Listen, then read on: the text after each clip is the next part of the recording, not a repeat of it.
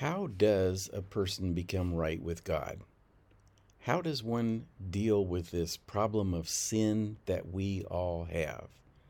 Is it by our own efforts to be better? Is it by working programs and stepping steps? Is it by obedience to God's law? How? And the answer to these questions are found in this week's study of Galatians 2:15 and 16 that says, "We who are Jews by birth and not sinful Gentiles know that a person is not justified by the works of the law, but by faith in Jesus Christ. So we too have put our faith in Christ Jesus, that we may be justified by faith in Christ and not by the works of the law, because by the works of the law no one will be justified." So Paul taught the Galatians this truth because the false teachers were telling them they needed to keep the law in addition to believing the gospel.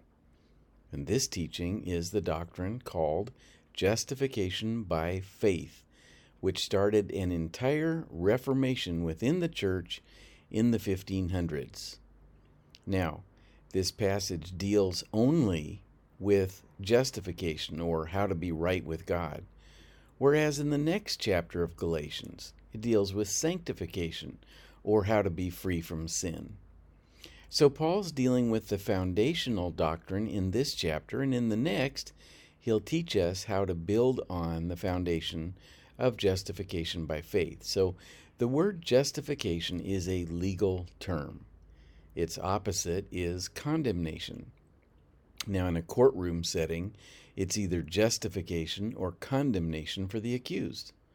If you were to stand before a judge and receive condemnation, you would have been found guilty and have to pay the price that the judge or the law would determine. Or, if you were to receive justification, it would mean that you would not be held liable for any charges against you, and you'd be acquitted of those charges and released into freedom. Now, what are the charges brought against you and me in God's heavenly courtroom? Well, our situation is more serious than merely bad behavior or even having a sinful heart.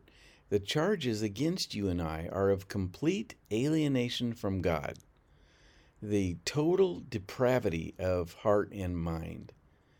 The charges against us are revealed in the law of God, and God attests to our guilt through our own conscience that condemns us and by the very lives that we have lived.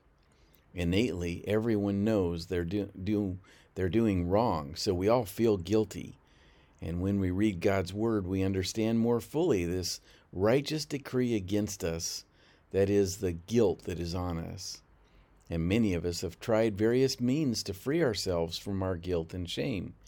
We've tried to work our way out of the problem by doing good, reading the Bible day and night, attempting to keep God's law, doing good works, etc. We have sought to be justified by our own efforts, but quickly discovered we could never be good enough, and so we were never free from the plaguing undertow of guilt that would sweep us back out into the ocean of sin. But then one day, or maybe over a period of time, we heard the message of good news. The message was that God made his Son to be our sin, that we might go free. On the cross, Jesus was alienated from his own Father, that we might be joined together with God forever. Jesus was condemned instead of us and died to pay for our sins, that we might be justified before a holy God.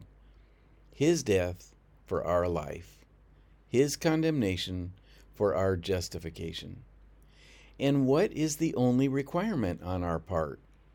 It is to believe this glorious, exceedingly good message. We accepted and put our trust in Jesus' blood shed for us, and we were justified, exonerated of all charges, and set free from sin's penalty. So we too have put our faith in Christ Jesus, that we may be justified by faith in Christ. Galatians 2:16. In other words, by faith in the good news, your rap sheet has been purged, wiped clean, and you have been found not guilty before a most holy God. All because of the sacrifice His Son made for you. Now, you who are listening to these words today, have you seen the sacrifice Jesus made for you?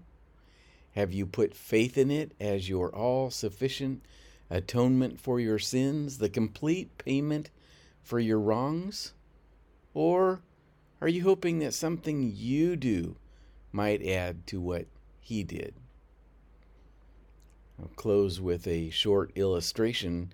In the year 640 A.D. in China, there was an area of land owned by rich people who had built luxurious homes. But right next to this section of wealthy homes, the poor lived in mud huts.